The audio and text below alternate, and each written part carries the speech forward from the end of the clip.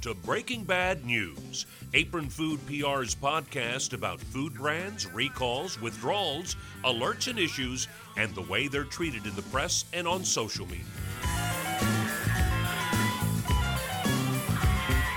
Welcome to this edition of Breaking Bad News. I'm Jeff Hahn, and here, as always, with me, Jenny Gregorczyk. Hey, Jenny. Oh, hey, Jeff. You want to talk about head cheese? Good to see you, by the way. Okay. I don't really know what it is. I mean, I think I've seen it, but I'm not that adventurous when it comes to stuff like that. So, okay, we're head cheese. You didn't really give me a chance to ask even how you're doing. So I guess I better ask instead. Do you want to talk about head cheese? Clearly I do. And yes, it is always good to see you. But we are today looking back at our July recall of the month. And there was one recall in particular that caught my eye and I just couldn't shake it. And it actually happened on July 30th. So it got right in under the wire for the month. Mm-hmm. But yeah, this is one I'm really so excited about. I just can't wait to dive right in here. You want to know more about it? Okay. You had me at head cheese.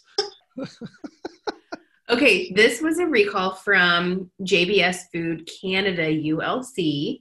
They are based in Brooks, Alberta, Canada.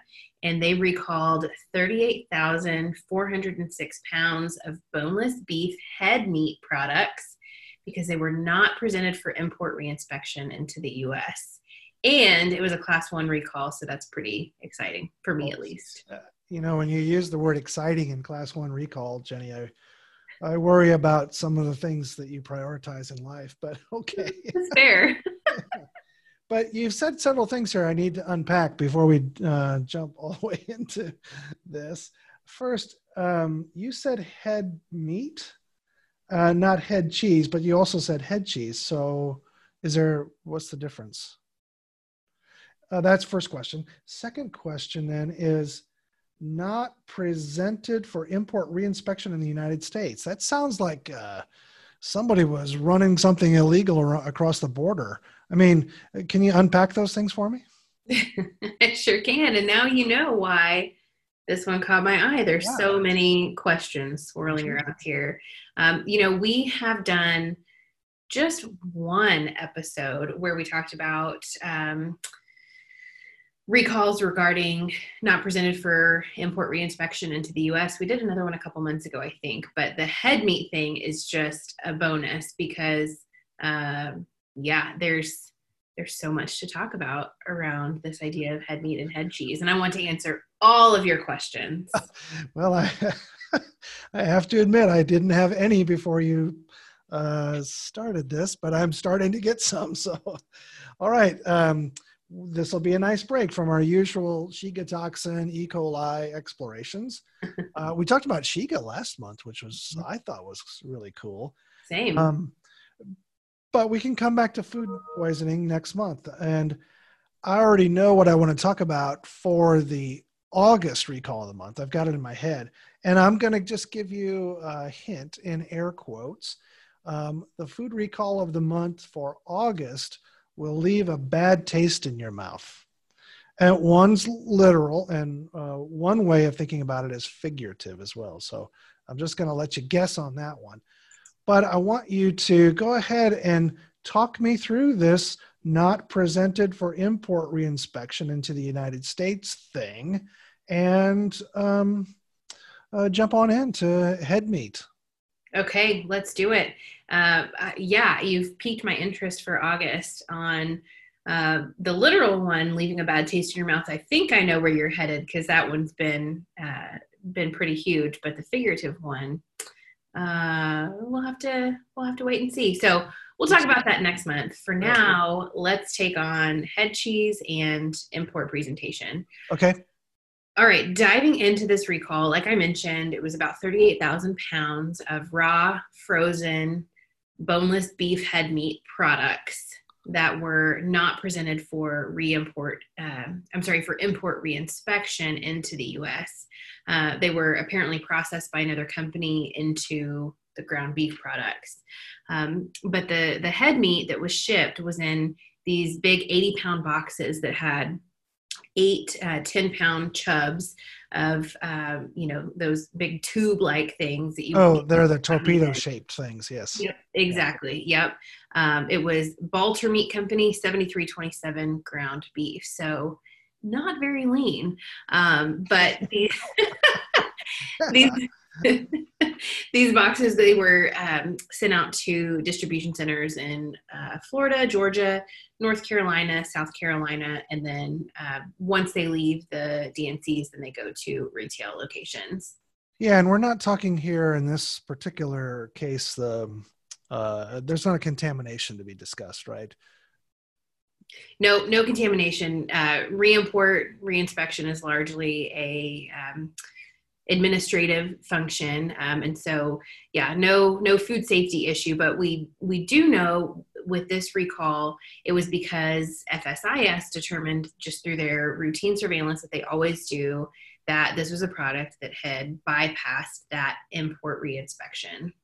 Oh, so it somehow or another got through then FSIS, Food Safety Inspection Service. Thank you. It got through their procedure, or it got past the way they do things somehow or another. Yep. How's that happen? It's one of those things that we don't really talk a whole lot about, but there is a process, where food goes through this import reinspection process, and using the surveillance that FSIS has, if it's missed up front, then they can catch it again later. So I know FSIS, all of these acronyms that we're in, but I'll walk you through the process in a little bit more detail. So if there's an incoming shipment, something that's food product that's coming into the U.S., right, it has to meet USCBP, Customs and Border Protection, and also Animal and Plant Health Inspection Service, which is APHIS, another acronym there. Right. It's got to meet both of the requirements of APHIS and CBP. So once it meets those requirements, then that shipment has to be re-inspected again by FSIS at an improved import inspection facility. So tons and tons of oversight into the food supply that's coming into our country from other places. So from there, then FSIS import inspectors, they check the documents to make sure that that shipment is certified by the originating country. And then from there, inspectors look at each shipment for, the general conditions of it, labeling, all of those things, just to see, does it look okay? And then they conduct what we call inspection assignments. And these port of entry re-inspections are directed by, yet again, another acronym, the Public Health Information System, which is it's a computerized database that stores all of the results from re-inspections from all ports of entry for every country and every establishment. So it's all loaded into one really big, gigantic database. I think what's interesting to note here is that reinspection of products is really, it's performance-based in that better performing foreign establishments have their products reinspected less frequently. And it makes sense. Many of the procedures for product reinspection that FSIS follows are all in this database import directives. So what they do is they determine the type of reinspection based on how compliant the compliance history of the establishment and the country of where the food is coming in from. Gotcha. And it's almost like a trust rating. They have it is. If it's this particular manufacturer or supplier, they have a 5-star rating, and therefore we give them a lighter look or a heavier look. Exactly. Gotcha. Okay. And, so much of it, I think we've talked about before, on the import side is a patchwork of regulation because there's no global regulation in terms of food safety. So what comes in from China is going to be wildly different in terms of quality and regulation than Canada, for example. Gotcha. So yeah, I think a trust barometer is a really good way to talk about it. But then I'll keep going through this process. So do you have any more acronyms you can share? I do. I have another one right here for you. So types of inspections, which are, you guessed it, TOI, may be assigned by the database. And it includes net weight checks of retail packages, again, looking at the container's condition, looking for product defects, incubation period, especially for canned goods, laboratory analysis of the product's composition, its microbiological contamination, residues, species. There's a lot of things that go into this re-inspection process. And then they also do random sampling at ports for drug and chemical residues. So there's a lot of things that go into keeping imported food safe in our country. And then, of course, there's an annual import residue plan that they set the initial sampling rate for each country based on the volume of product that they're exporting into the U.S. And that's actually, the plan is called the Blue Book, different from your car Blue Book. And you can't confuse it with the national residue data itself, which is called the Red Book. So lots of acronyms, lots of different colors of books happening here. But once all the products that pass reinspection are stamped with that USDA mark of inspection, they can come into the US for distribution, and they are treated just as they would be if they were produced domestically. But if imported meat or poultry don't meet those requirements, they get a big old stamp on them that says U.S. refused entry, and within 45 days, that product has to be exported back to its original country, destroyed, or converted into animal food if that is if the product is eligible for that. So let me see if I've got this right, Jenny. FSIS then turns to CBP, which then hands off to APHIS, using PHIS and TOI, Blue Book, Red Book, USDA. Did I get it right? You did. You got all of them. Yeah.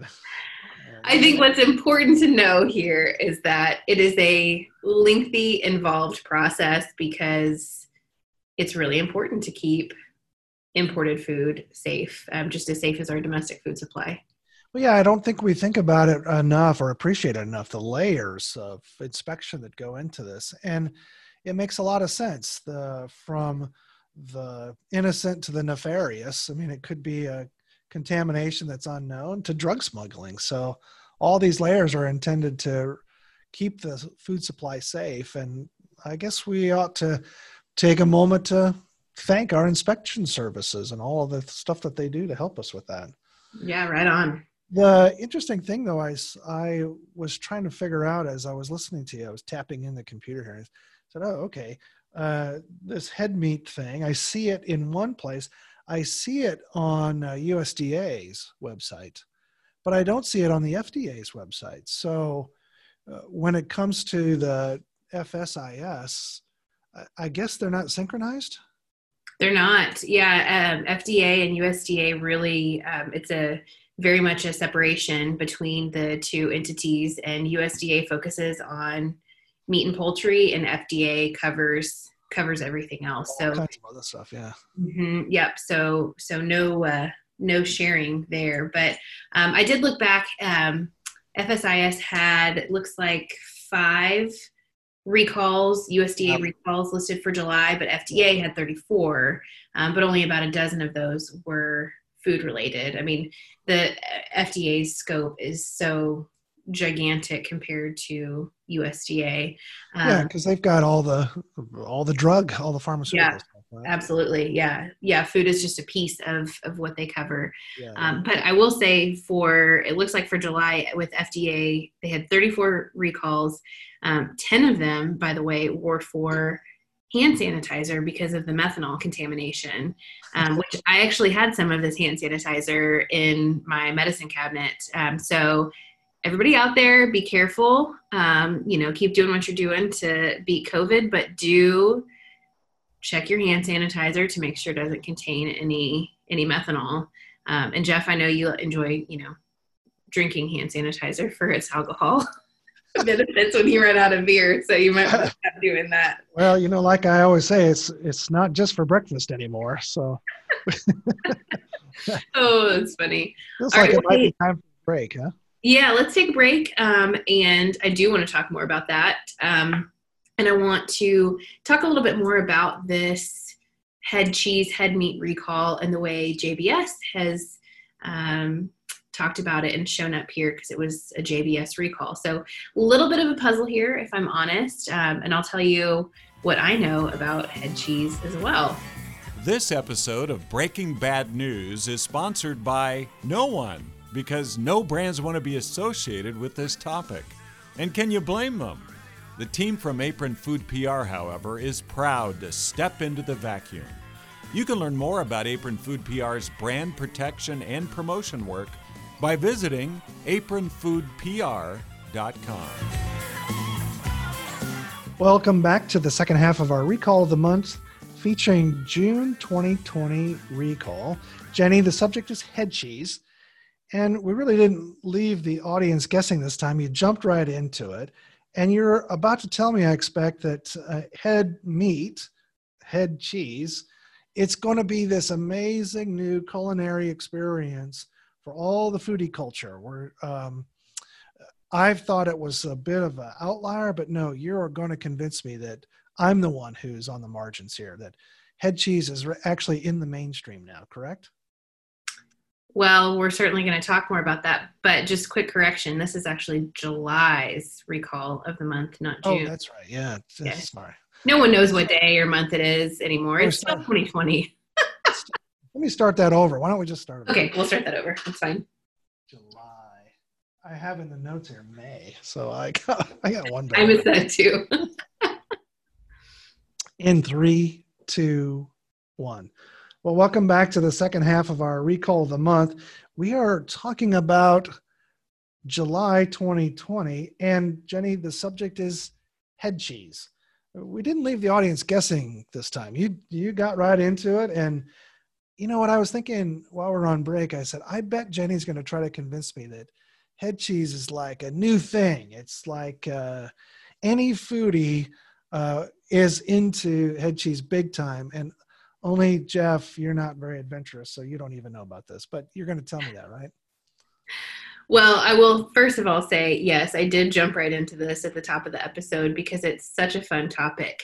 I don't literally want to jump into it, certainly. But I think the answer to your question is this the hot new thing? Maybe. There are pieces where of our culture where we're seeing it show up a little bit more, and I'll talk more about that. But first, let's talk a little bit more about what head cheese is and shed some light on the subject, because I think there's a lot of unknowns about it out there. So first of all, it's not a dairy cheese. It's a terrine or a meat jelly. You can use head cheese and head meat interchangeably. They're synonymous. But no matter what it's called, and we'll talk about the fact that it is called a lot of things, it's slices or slabs of gelatinous pink meat that are made from the proteins that come from a head of a cow or a pig. Sometimes it could be a sheep or a goat, and it's really set in this savory meat jelly, which is in congealed stock.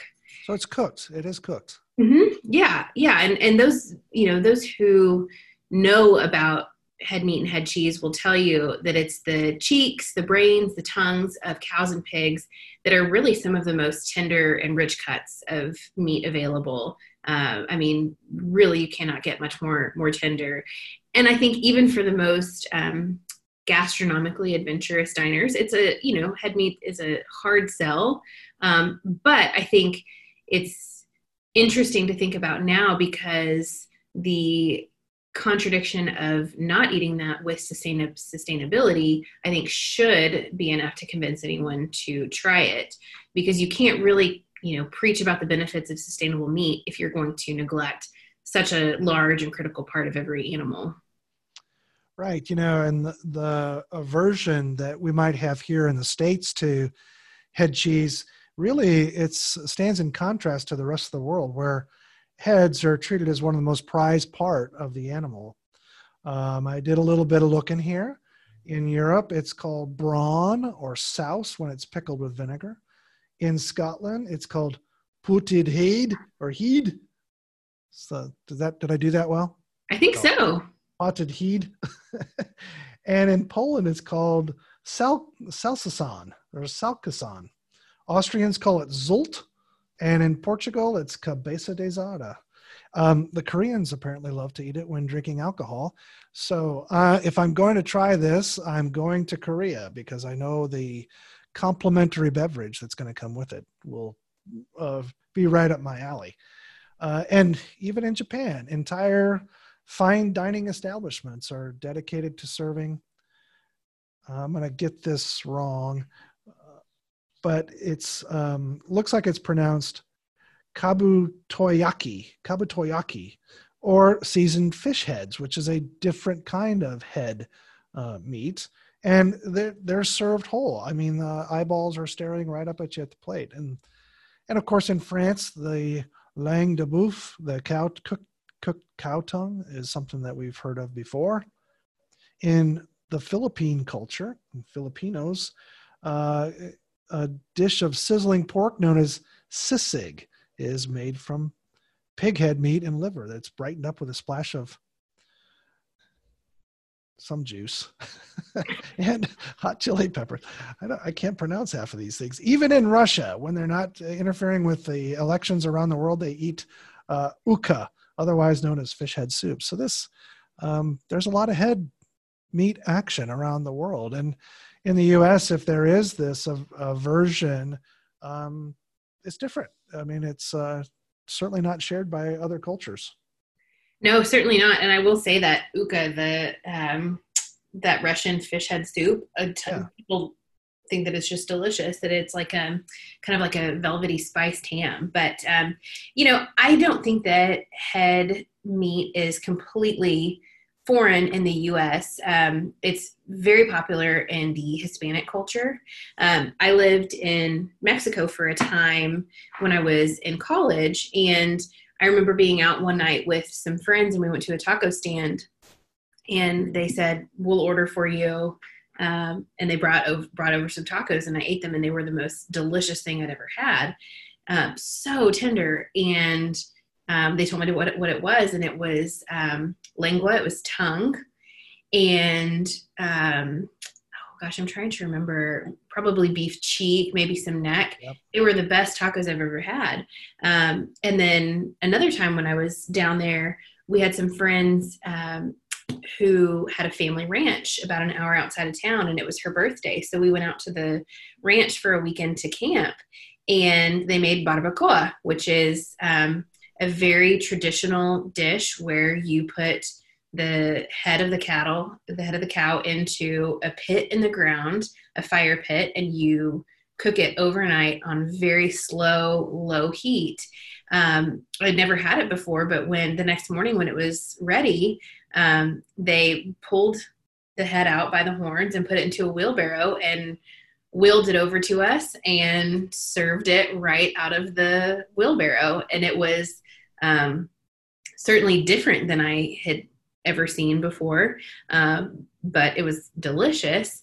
And barbacoa you find on all kinds of menus here in the U.S. It's 99.9% of the places you get, it's just going to be shredded beef. It won't be actual head cheese or any kind of head meat. But I think it's a big part of the Hispanic culture, and knowing that the Hispanic culture is such a huge part of the U.S., I think it's less foreign than we might think. Yeah, I guess more people love it than I would have guessed. But you're right, barbacoa is it's almost you see it beside brisket now in every barbecue joint that you go into. So very much turning into a familiar U.S. dish, heavily influenced by our friends in Latin America. So, and two, Jeff, just a real quick point on barbacoa. I believe the last authentic barbacoa cooker in Texas for sure, and I think in the U.S., is at Vera's in South Texas. And we actually went there with our Beef Loving Texans client to shoot our TV show BarbaQuest. So anybody that's interested, check out the Rio Grande Valley episode of season 2 of BarbaQuest on Hulu, and you can see what the process looks like of making barbacoa. We also did a video they did a video about how to make barbacoa the traditional, authentic way, and it is so delicious. Yeah, sounds good. I'm already hungry. The thing I am not hungry for, but I was overwhelmed by, is one of the things that we do here on Recall of the Month. We take a look at the Breaking Bad news. How did the news intersect this particular recall? And I just did some very preliminary scans, and I got tired of clicking on the Google pages. They just kept going and going and going. This, very surprising to me, got some coverage. Yeah, it's kind of astonishing because it's really what seems to be a paperwork snafu. It's an administrative thing turned into almost 480 stories. It looks like, from my count, there was about 190 news stories, 150 mentions on Twitter, 104 blog mentions, 23 Facebook mentions, and then 13 others from other places. So it's on par with other recalls that we've seen, but I wouldn't necessarily have guessed that given its subject matter. So maybe it's possible that head cheese is actually, way more popular than we even realize. Yeah, that we might have Who knows? Maybe we're both the ones out of the loop here. Though, what I found strange, for as much press as this recall got, not one word of it is mentioned on the JBS website. I looked under press releases. I looked under JBS Canada. JBS Canada doesn't even have a press room or press section. Baltimore Meat Company, which was in the linkage of this particular recall, no press room of any kind. They're with a specialty grinder.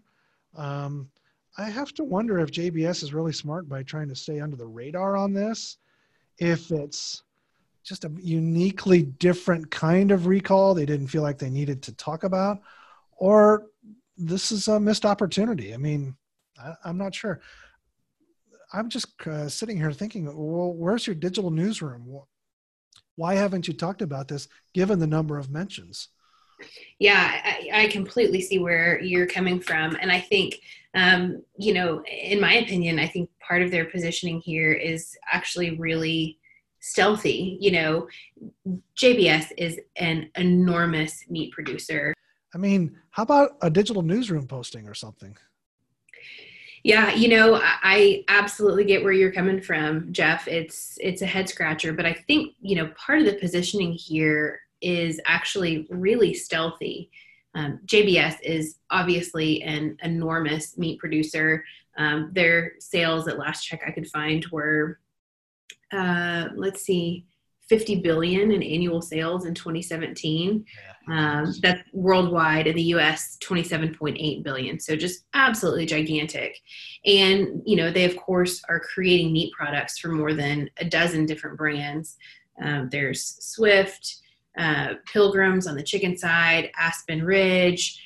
They've got a whole host of different brands. And I think they've done a really nice job at separating themselves from the brands that you find in retail. I think for a lot of consumers, when they think about JBS, they think about gigantic feedlots, meat packing plants, especially in the last couple of months, because JBS has been so much in the spotlight with, COVID issues and supply chain and things like that. So I think they've done a really nice job of keeping JBS as this kind of big corporate brand name, whereas their actual brands within the portfolios that they have, built looks and feels and, kind of an emotive connection with their consumers, those are the brands that you see in grocery, and those are the brands that people associate with household names. JBS is not a household name. Pilgrim's certainly is. And, when I go to the grocery store every week, that's what I see. So it's kind of nice for JBS that when there is a recall, they can punt it up to JBS, let that brand that doesn't have a ton of equity in it take the heat for it, if you will, and then saves the brand names that consumers know. So I think it's actually really, really smart. And again, we have to point out that this reinspection issue really it's a paperwork violation. It's still a Class 1 recall, but it's largely administrative. Yeah, I get what you're saying. I mean, it's like a Procter & Gamble branding model. You don't buy Procter & Gamble products exactly that you know of, but you do know Swiffer's, Tide, Pampers, etc. So it makes some sense. That's a pretty cool strategy from a brand management standpoint. Mm-hmm. Well, we'll have to keep our eye on all of this category of head cheese going forward, more so than I thought. This conversation sort of made me miss our good friends Salmonella and E. coli, but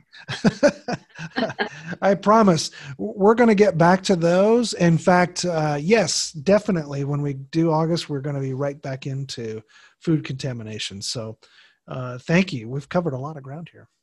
Awesome. Well, I think I'm going to make some head cheese tonight for my 4-year-old and 1-year-old, and we'll see how that goes.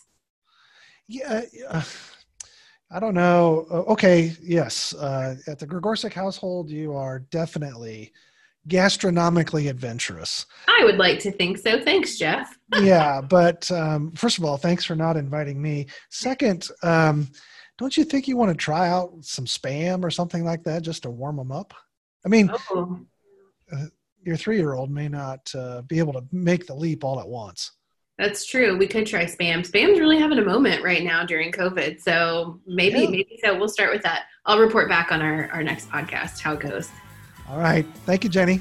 Thanks, Jeff. Thank you for listening to Breaking Bad News. Subscribe and learn more at apronfoodpr.com. And if you like what you've heard, rate us on Apple Podcasts, Spotify, Stitcher, or your favorite podcast app. It really helps.